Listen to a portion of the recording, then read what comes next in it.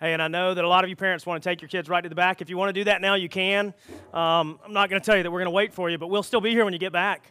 So go ahead and take care of that and come on back and take a seat.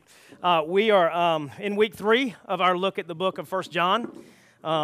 Excited to be there, and like, admittedly, like 1 John's been kind of pivotal for me to the point that it's one of those, there's a couple passages in there that are quite quotable for me in my life and my following of Jesus. But the reality is, a majority of the book, like I tend to relate to the ideas that John gives out.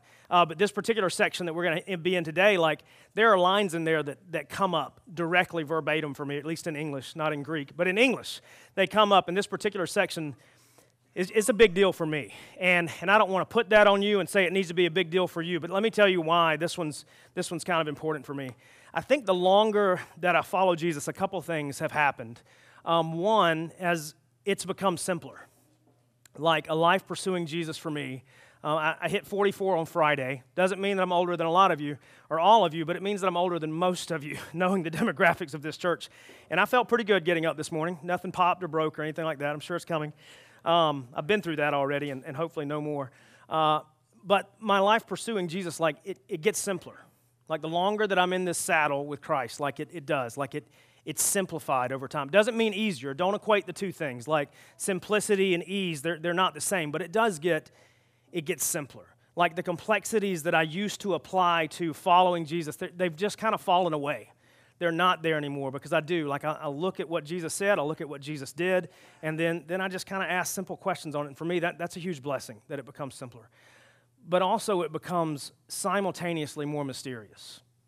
Like, God to me is far more mysterious now than he ever was. And here's the crazy thing about that. I'm okay with both of those existing at the same time. The simplicity of following Jesus and the mysterious nature of God. I'm okay with both. I think, again, the longer I pursue Jesus, the more I realize that what he's asked me to do, it doesn't require a lot of steps. A lot of days it just requires okay and just submission. But at the same time, I look at the ways of God, the decisions of God, the very nature of God, and it's just profoundly more mysterious. And it makes me worship him all the more. Because there's so much about him that I can't explain, so much about him that I can't make sense of, but it's okay. In this particular section of 1 John, like, it represents both of those to me. There's amazing simplicity here that is just ever applicable to me in my pursuit of Jesus. And yet there's some mysterious stuff here too. But being able to hold them both at the same time, like, there's great peace there for me. And I hope it's there for you. This morning I was kind of praying over the effects of this text, not the effects of some beautiful oratory skill, but like the effect of this text on us. And like, my prayer for you and everybody who I didn't even know would be here, my prayer is just like that following Jesus would be simpler and simpler every single day. And it would just be something that we could get up, and we might not understand the why behind what God's asked us to do, but we can understand our answer is yes. And so we're going to be looking at 1 John chapter 2, verses 1 through 6 today. And so if you have your Bibles, go ahead and turn there with us. We're going to read through and just kind of talk about that. And I'm going to pray slowly as some parents make their way back out. So, God, we thank you for loving us. We thank you so much for Jesus. God, we thank you for the way that you grow family, sometimes from the inside. God, thank you for the new life of these babies that we were able to just kind of publicly declare that, God, we desire for them to know you. Like, we agree with you, that you desire that all men come to know you and that none should perish, starting as early as these children. Father, we desire to see the same thing you do. We desire to see these children profess you as Lord, to believe in the name of Jesus as your Son, to believe in his life, his death, his words, and his resurrection, and Father, to place their hope in just you through him. God, we thank you for the families and the parents that were here just to say that they agree with those same things, and they want to see that for their children. Father, I pray you'd give them boldness. I pray you'd give them perseverance. I pray you'd give them patience, and just like staying power with their kids. Through the good, through the bad, through the crazy, through the fun, through the not fun. Father, we pray that they could be honest, but we pray, God, that each day that their answer would just be yes to you, that they will decidedly choose to commit their children to you. And Father, we desire that you bless them as a result. Thank you for loving us. Thank you for Jesus. Thank you for your word. And it's in your Son's name we pray. Amen. So last week, we had a series of those if-then statements. Like we talked about, the book of 1 John is kind of like a grandfather to some church folks. Like John is old, like he's aged. He's up there now. I'm looking around. He's probably older than anybody in the room this morning. And he's the last of those 12 capital D disciples at this point. And he's speaking to the people of Ephesus and the surrounding church cities, or cities that have churches upon them. And he's just kind of giving them truth. There's a lot of mistruth that's circulating around this time. And he doesn't take time to say, hey, here's the bad thing you've heard. Let me tell you the good thing. He just kind of goes right to the good things. And last week, what we talked about is he just kind of gave us these series of indicators of like, if this, then that. And the hope was that we saw that like, if this is true in your life, then God is true. And so a couple of those things where he started with the idea that God is light, in him there's no darkness at all, and that we have to live in that same light because it's him. And if we're in darkness, we can't possibly have fellowship with him. But there was also an understanding that we can live in light and sin still happen. Like it's going to happen. As a matter of fact, it says like, if you say that you have no sin, you're a liar, and the truth is not in you. And then at the very end, he says, if you say that you have no sin, not only are you a liar, but you've made God a liar, because there's the expectation that God's put it out, like you are going to sin. Not license, not liberty, but expectation that until we are glorified with Christ at his return, we are going to be entrenched in this warfare, spiritual warfare. My flesh is going to want one thing, my spirit is going to want something else, and God knew it all along. Like full disclosure from God. He knew, even when he sent Jesus, when we were dead in our trespasses, that we would battle sin. And so that's the reason we have 1 John 1:9, and just this idea of another if-then statement. If we confess, if we agree with God as to the nature of what we've done, that this is sin, whatever it may be, if we agree with him, confess that, he is faithful and just to forgive us, cleanse us of all unrighteousness. And that confession is not unto salvation, but that confession is about the fellowship that we have with God, that koinonia, that relationship, that communion that we have with God. It is interrupted, affected, hindered by sin. So therefore we confess. So he takes care of it, heals us, cleanses us on that. And so there were a couple, those big ideas last week, like, yes, sin will be there, but God is there more. And this week he starts with a very interesting and a bit more specific idea. Last week, the passage was very general. This week, he starts a bit more specific. We're going to start in chapter 2, verse 1, read through verse 6, and then come back through and talk. He says, my little children. Remember, that's one of the reasons I say it's like a granddad to the kids. Like, I don't know, I read this, and I'm like, this old sage, follower of Jesus, a lot of time in the saddle. He's given me great wisdom. But my little children, I am writing you these things so that you may not sin. But if anyone does sin, we have an advocate with the Father, Jesus Christ, the righteous. He is the propitiation for our sins. We'll come back to that. And not for ours only, but also the sins of the whole world. And by this we know that we have come to know him, if we keep his commandments. Whoever says, I know him, but does not keep his commandments, is a liar, and the truth is not in him. But whoever keeps his word, in him truly the love of God is perfected. By this we may know that we are in him. Whoever says he abides in him ought to walk in the same way in which he walked. So last week, there were some very general ideas about sin is going to come. We have to be open with that, be honest with the fact that there is going to be sin, but we have to be honest with the fact that we've sinned and take it to God too, agree with him on what this is. But this week, he gives us a little more idea. So if we walked away feeling that sin was okay last week, that there was liberty and license to go out and live however we want, John clarifies that this week, and he starts off, he's like, my little children, those that I love, that I'm speaking into right now, I just want to tell you, like, I'm writing these things so that you may not sin. Like, I know, like, in culture today, like, to talk about wrong and right, like, that's iffy, because it's we just don't want to be too forceful. I don't want to offend you. I don't want to get on the wrong side of your plate and whatever it may be. But man, Scripture, like there's no way around it. Like Scripture calls things good, bad, right, wrong, light, dark, sin, not sin. Like he calls them that. I mean, Scripture does. Like God, the Logos. Like he calls them that. And here, like there's a motivation from John, being that elder pastoral figure, that granddad figure. He's speaking to the people in Ephesus and those other surrounding 6 churches. And he's like, look, I want to be clear. Like, I'm writing this to you so that you may not sin, so that it doesn't happen. Now, we already talked about last week. He's like, look, if you say that you have not sinned, you are a liar. So there's the expectation that it's there, but there's a new expectation that John's placing here in his circular letter. Like, even though there's an acknowledgement that sin is going to happen, let me be clear. We shouldn't want it to. We shouldn't want it. Like, there should be a desire in me that wants to avoid this at all costs, to do whatever is necessary to keep it from my home, to keep it from my life, to keep it out of the camp, whatever your camp may be. Like, little children, I'm writing you this so that you may not sin. And so if you came in with an understanding like God's grace is so good that I can do whatever I want, let me tell you, number one, stop talking like that. Nobody likes it. But number two, it's just not true. There's a life that we have been redeemed into that declares that we should be different. We should be more. It should look other than it did before. And John just kind of starts. He's like, I'm writing you these things, the ones that you just heard, the things that you're about to hear, and the section after, so that you may not sin. Again, very, very simple, direct. But he says, I'm writing you these things so that you may not sin, but, not letting you off, but he's about to give us some nice, deep, mysterious theological ideas. He says, but if anyone does sin, we have an advocate with the Father, Jesus Christ, the righteous.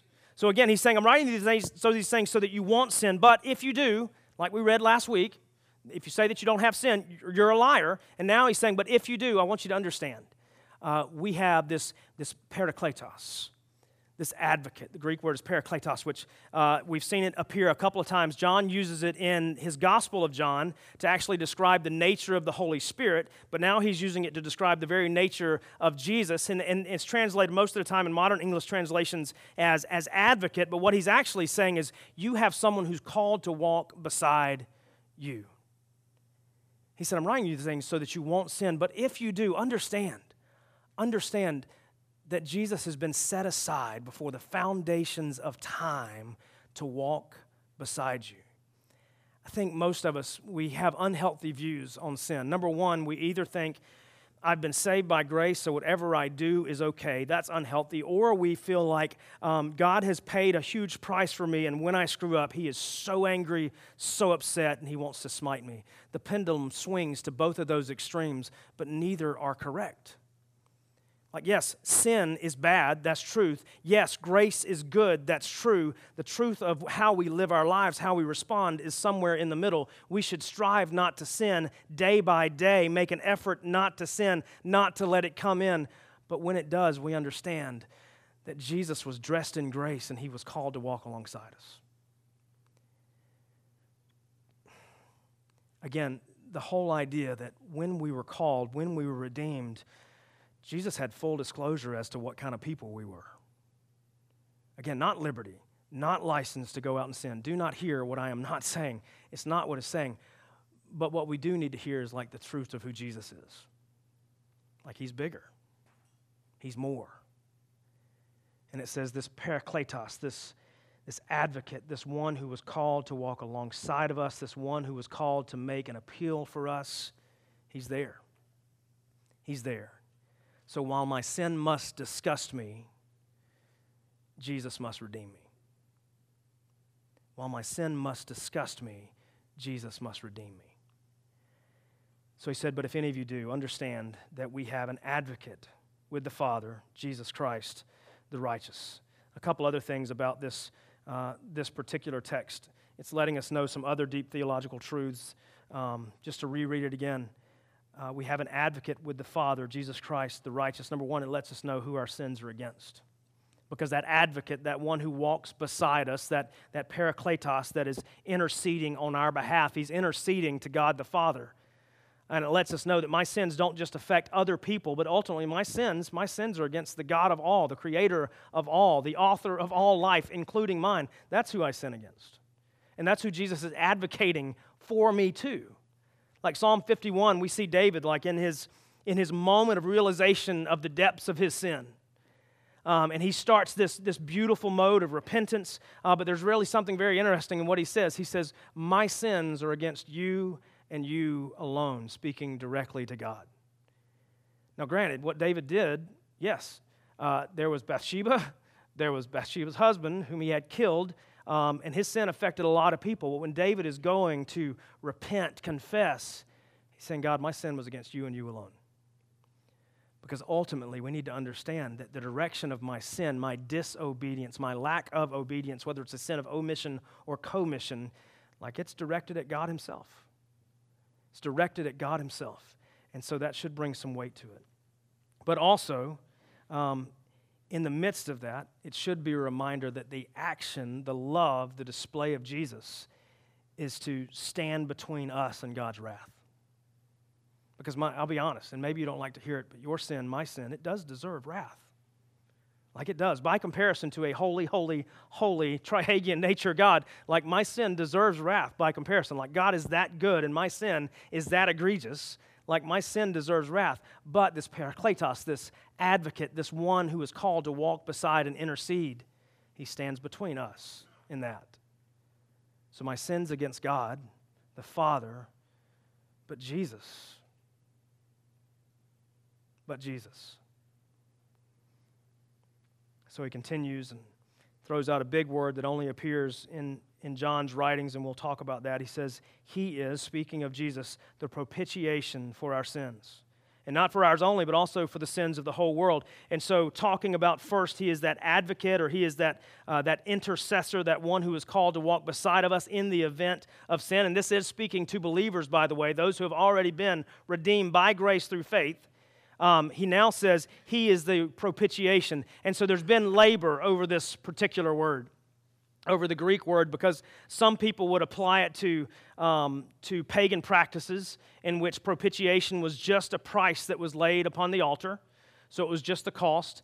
And other people believe that it was more. You know, other people are going to read this and they're going to believe that it's that Jesus is basically kind of making perpetual apologies for us, kind of a thing. But again, the truth kind of lies somewhere in the middle, in which Jesus was the price for my sin, completely, utterly, a price that I could not pay, even in the event that I just sinned once. And let's be honest, I did not. He is that price for my sin, but he's also the one whose righteousness is viewed instead of my own. Like, this is propitiation. This is substitutionary atonement. Yes, he put himself in my place, died in my place, and he paid my price. This is Jesus. This is Jesus. This is the advocate that we have. This is the one that has been called to walk alongside of us in the moments of our victory, in the moments of our weakness, in the moments of all, from beginning to end. This is Jesus. And as a result of him, his workings, his dones, not my do's, I can be made right with God. And that is nuts. The first simplicity that we have, and we're going to point out three simple truths in this, and I'm just calling them simplicities. The first is this: Jesus walks beside us and he dies in our place. Jesus walks beside us and he dies in our place. And we need to hang on that every single day. Like, we need to hang on that when we think that God is angry at me and he wants to smite me out of existence. Jesus walks beside me. We need to hang on that when we think that my sin is so egregious that God can't possibly love me. Jesus died for that sin. We need to hang on that even when we think that we're good enough and we're okay enough. And then we need to remember, no, we weren't. We were bad enough that Jesus had to die. He came, died in my place, died in your place, died in our place.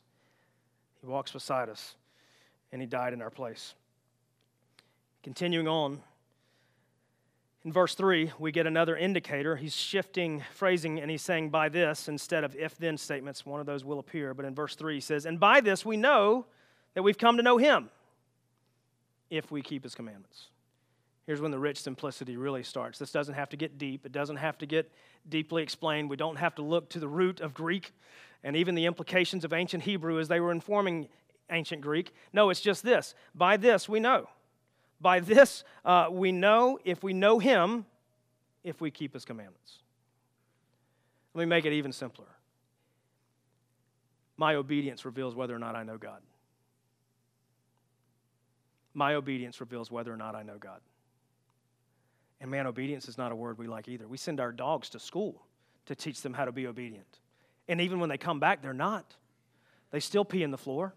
and we still want to rub their noses in it because that's the way to train a dog, how not to pee on the floor. Read it in a book somewhere. Obedience is not a popular word. We don't like that. But the beauty of this is if we're submitting to a God who knows all, loves all, thinks through every possible scenario, then our obedience can be squarely, rightly, and justly placed in Him. And it's also revelatory of whether or not I'm trusting Him with the course of my life. My obedience displays or reveals whether or not I actually know Him. And this know idea in the New Testament, like this is this deep, thick Greek idea of like relational exchange of life information. Relational exchange of life information. That's what it means to know God. Like it doesn't mean to know stories. It doesn't mean to be able to recite verbatim exactly how things occurred. No. It means that I know God, to be honest, the same way in which I know my wife. And hopefully better. Like an intimate relational exchange. And it says, my obedience reveals whether or not that is there. My obedience. And let me take it from my table to yours. Your obedience reveals whether or not you know God. We don't like to be told what to do. We don't like to think that anyone else has the control or the reins over my life. But the reality is, whether you like it or not, someone's always going to have the control over your life. Whether it's the pattern of this world or whether it's the one who made it. And we have to yield and choose. One has our best interest at heart, the other wants us destroyed. We choose. My obedience reveals whether or not I know God. And that's our simple truth. Number 2, obedience is an indicator. Obedience is an indicator, or the lack thereof. I'm not trying to elicit guilt today. Like, that's not my job. And I don't think that was John's goal either in the book of 1 John either. Again, I think he was speaking truth to shore up and to bolster people's faith. But I want us to understand, like, our obedience has a place. And it's linked to God's commandments. And you're asking, well, what does that mean? What are those commandments? We'll get to that in just a bit. But simplicity, too, is obedience as an indicator. Verse 4, continuing on this idea, whoever says, I know him but does not keep his commandments, well, he's a liar, and the truth is not in him. I love that John just throws out words. Like he just tosses them out there, words that we're afraid to use. You know, liar, like I referenced The Princess Bride last week, and I'll be honest, there was a spiritual mentor of mine that was sitting in the crowd last week, and I expected, I was a little bit nervous about teaching in front of him, and he was here, and then all of a sudden, like my pinball brain started quoting Princess Bride, and I'm like, oh my gosh, he's going to think I'm an idiot. But that's what I think when I read the word liar. I think of Humperdinck and all of those things, but I'm not going to imitate that this week. We're just going to let it go. But I will say, watch The Princess Bride with your kids. It's a great movie. Maybe once they're 7 or above. Because those ROUSs, they're scary. Rodents of unusual size, by the way. But either way, he's saying, so if we say that we know him, but we don't keep his commandments, then we're just lying. Because again, my obedience, my ability, my desire, my drive to do the things that he's asked me to do reveals whether or not I know him. And so if I'm walking around saying, yeah, I know him, I know the stories about him, I know what he did, I know all about him, but I'm not real big on obedience, then we don't know him. We don't know him. Simple truth. Man, I love my mom. I hate her for this story. I don't hate my mom. Don't hear what I just accidentally said. Like my mom would pull this thing when we were growing up, and I remember I got a Nintendo Entertainment System. It's high, really, really good. Put the cartridge in, you push it down. Sometimes it would work, sometimes it didn't. If it didn't work, you blew on the cartridge or you took a $1 bill, cleaned it off. But either way, I became addicted to video games pretty early. It was their fault. They gave it to me. And so I remember I'd be playing Nintendo, all 4 buttons, and 5 if you count the directional, and one of those was start and select. So 2 of those were start and select. They really didn't do anything. But either way, she would walk down the hall, and I would hear her footsteps going past our china cabinet because it would shake. And it was just our house, and she would open the door, and she was like, hey, clean your room. And I'd be like, okay. I'd just do that, go back to it. She'd close the door, walk away. And I'd just keep playing. And then a little while later, I would hear the china cabinet, and I'd hear her open the door, and she'd like Matthew, clean your room. My voice hadn't changed yet. So it's like, okay. So I'd do that. And then she'd walk away. And then she'd come back again. And she'd open the door. And my room was still a disaster. I hadn't shoved everything under the bed yet. And she would drop the mom hammer. If you love me, you would clean your room. Oh, she was exactly right. If I loved her, I would clean my room because she told me to. The reason my obedience is an indicator as to whether or not I know God is because my obedience directly reveals whether or not I love the person asking me to do it. It's the same for you. Because if we love him and he asks us to jump, we'll jump. If he loves us and he asks us to leave and we love him back, we'll leave. If he loves me and I truly love him the way he's called me, redeemed me to love him, and he tells me to abandon everything and pursue him, at some level, I don't have a choice. My obedience will always reveal who I know and ultimately who I love.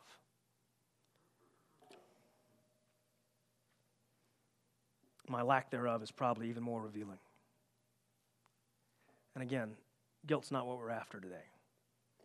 Assurance is what we're after. Faith is what we're after. Growth is what we're after. But sometimes in order to have those things, we need to hear that if we're not obeying God, then maybe we don't know him as well as we think we do. Reading verse 4, whoever says, I know him, does not keep his commandments is a liar. The truth is not in him. Verse 5, reasserting the same idea, but whoever keeps his word in him truly, the love of God is perfected, completed. Interesting thing about that perfected or completed word, depending on your translation, is the exact same word that Jesus uttered on the cross right before he exhaled his last breath and said, it is finished. It's finished. It gives us this idea that the goal of all of this, hopefully the end result of all of this, the grace-driven, mercy-laden, love-instructed goal of all of this, in our completeness and in our perfection, is going to be obedience to God. That's the goal. That's the goal. Just to obey God. Because, by the way, God's going to tell me what to avoid. God's going to tell me what to pursue. God's going to tell me what to let go of. God's going to tell me what to take hold of. The simplicity of obedience. As a 22-year-old, I rebelled. As a 44-year-old, I yearned for it. I want an all-knowing God to tell me exactly what to do so that I can just say yes. So that I don't have to battle and wonder if it's okay. Can I tell you that I do it right every day? I can't. But it's what I want. Just the simplicity of someone who knows better and loves me more to tell me what to do. Obedience.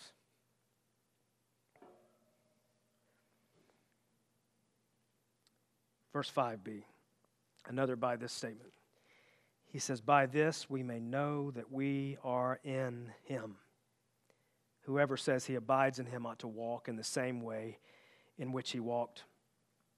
Our simple truth, number 3. If I live in and through Jesus, my life should look like his.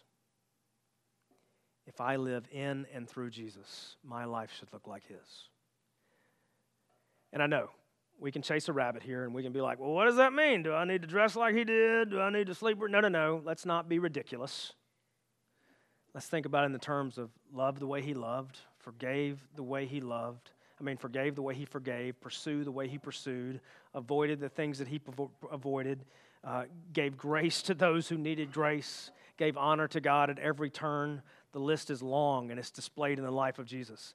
But it's basically saying if my life is bound up in him and if his life is bound up in mine, then the two lives should start to look very similar. One patterned after the other. And I'll give it away. It's not his life patterned after mine. It's mine patterned after his. Super simple. Like if I'm in him and he's in me, one of us should start to look like the other.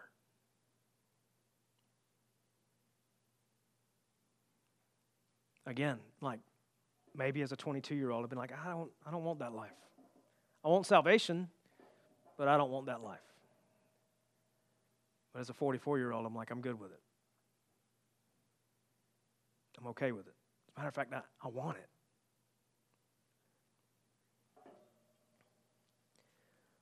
What do we do with it? I think in light of these three simple truths, the first is he walks beside me. He's that Parakletos, and he died in our place. I think the first thing is just, and this sounds so modern and self-help. I don't intend it to. I think it's rooted in biblical truth. Be grateful and thank him frequently. Be grateful and thank him frequently. If there's a day that goes by that I see my sin and I'm not grateful that I've been forgiven of my sin, then the reality is I probably don't see my sin and I'm not looking at Jesus. There's no way that I can simultaneously look at the egregious acts that I've committed and then simultaneously see the grace of God and not say, thank you for forgiveness. So maybe it starts with just before you lay down, before you get up, just, God, thank you for forgiving me for my sins. And thank you that even in the midst of my life now, you walk beside me. Like, be grateful, be thankful, say it out loud to him as often as we can. And again, he had full disclosure at the time of our redemption. He knew what we had struggled with in the past. He had full ability to look forward and see the things that we were going to struggle with in the future. And he died for us while we were still yet trespassers, while we were still trapped in our iniquity, knowing that iniquity would rear its ugly head for the rest of our imperfect lives. And he still redeemed us.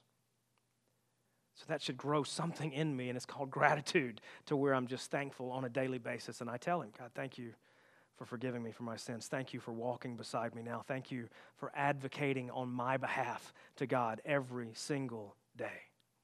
Thank you. It also forces us just to be honest. Again, like last week, one of those points was, look, we just need to be honest with our sin. We need to admit that it's there.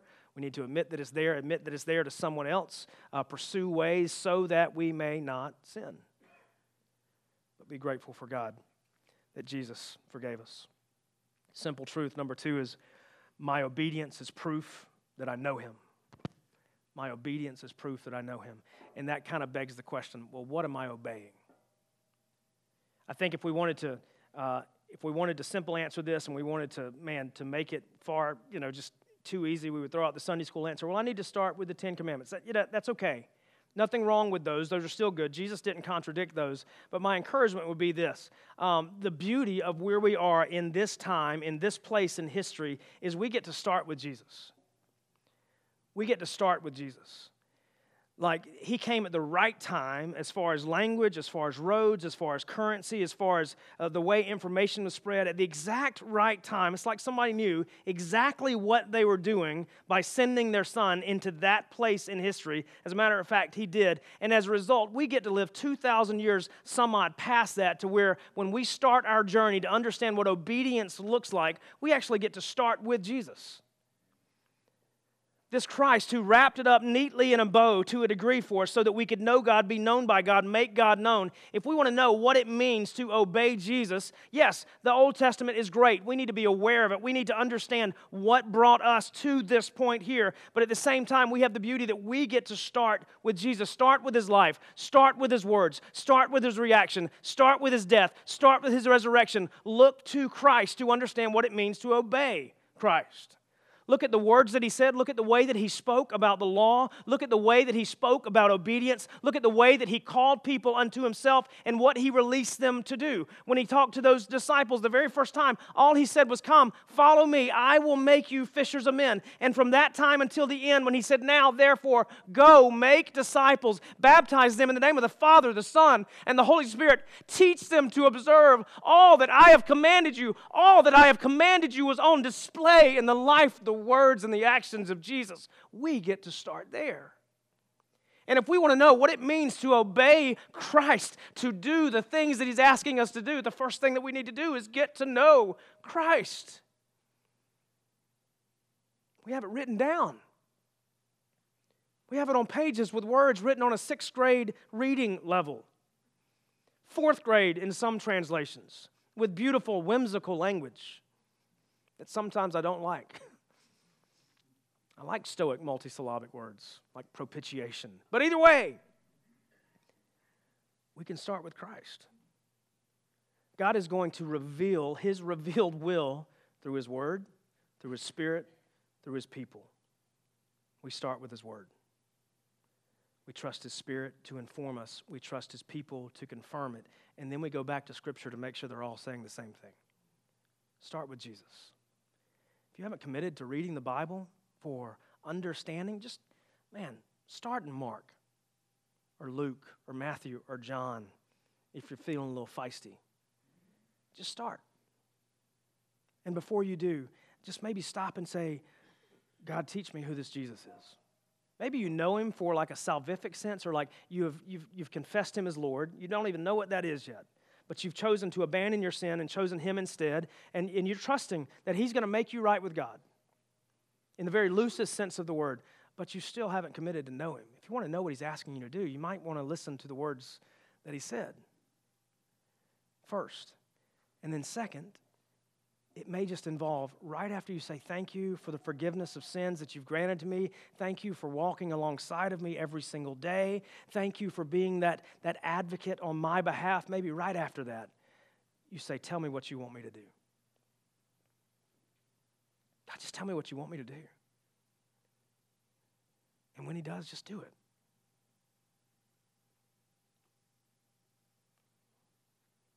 My obedience is proof that I know Him. Seek God daily. Look for His revealed will through His Word, through His Spirit, through His people, and then go back to Scripture to confirm it. And then when He says do, just let me just take the guesswork out of it. God's not going to ask you to do something that's no good. And maybe where you're sitting, you're like, I don't believe that. I'm glad you're sitting there. Try it and find out. Simple truth number 3. If my life is in Him and through Him, then my life should look like His. I already told you, go to Scripture. Read about the life, the words, the directives of Jesus, the commandments, we're going to call them that, what He calls sin, what He doesn't call sin. Read all those things, and then in response to that, if my life should look like His, assess and apply frequently. Assess and apply frequently. And what I mean by that is just look at Jesus' life and ask, does my life look like that? In all the ways that are possible, does my wife look, not my wife, sorry, she is. She's the picture of Jesus. She's not here today, so make sure you tell her I told her that. Does my life look like Jesus' life? And I've said it before, and I'll say it again, and this is crazy, and maybe you need it unpacked. Everything Jesus did, other than dying for the sins of all mankind, He said we can do. That's nuts. Everything Jesus did, other than dying for the sins of all mankind, He said we can do. As a matter of fact, He said, you will do greater things than I have when the Helper, the Holy Spirit, comes to reside in you. You'll do greater things. It's better that I leave. Those are His words, not mine. That's nuts. That's nuts. But my life should look like Jesus's. And so hold the two up together. Like this is mental exercise. Like you take your life, you take His life, and you put them together and see what sticks out that's not congruent. Where does my life not look like His? And then those areas in which my life doesn't look like His, because mine should be adopting to the pattern of His, not the other way around, maybe it means the things in my life that don't look like His I get rid of. I tell them farewell. Confession, repentance, agreeing with God about direction, agreeing with God about sin, and just saying goodbye. And man, that's hard. I'll just go ahead and tell you. To trim excess is difficult. But sometimes the simple act of following Jesus is difficult. And that's okay. Life asks us to do hard things all the time. God's going to ask us to do hard things too. And it's okay.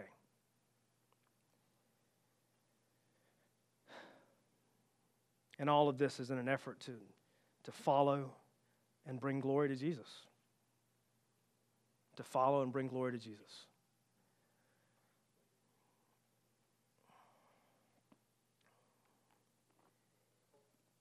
I kind of think a question that's not on there is, and maybe we'll ask it in community groups this week. We haven't gotten that far yet. where do I struggle most to be obedient? Maybe just that simple question. Maybe that's a great place to start. Where do I struggle most to be obedient? Maybe that's an amazing starting place. A great place just to confess and ask God to take ownership and then just grow something out of that. Let's see what he does with it. God, we love you. Thank you for simple truth. God, thank you for mystery. God, thank you that you're worth obeying. And I know that there are people that are sitting here right now that don't like that phrase. I get it. I've been there. But God, I pray that you would bring us to a place to where our faith and our obedience is simple. Our faith and our obedience is simple, built on the complex truth of who you are, the beautiful revealed nature of who you are. But our faith and obedience, they're just simple. You ask and we do. Father, I thank you for the beauty that rests in the fact that you just tell us that that's someone who loves you, that's someone who knows you, that's relationally tied to you. Father, we do what you ask. Father, I pray that we be a people that are marked by your wisdom and your direction. How can we go wrong by doing the things that an all-knowing, all-loving God asks of us? I pray that our faith would respond in kind. God, for those who are sitting here struggling with the idea as to whether or not you're real, whether or not you're worthy of obeying, Father, I pray that you would speak louder. I pray that you would confirm to them the nature of who you are and what you desire, and the simplicity of your truth that rests in the gospel. The simplicity that Jesus walks beside us and he also died in our place. God, thank you for loving us. Thank you that it's evident through Jesus. And Father, I pray that it be evident in the way that we live. It's in your name we pray. Amen.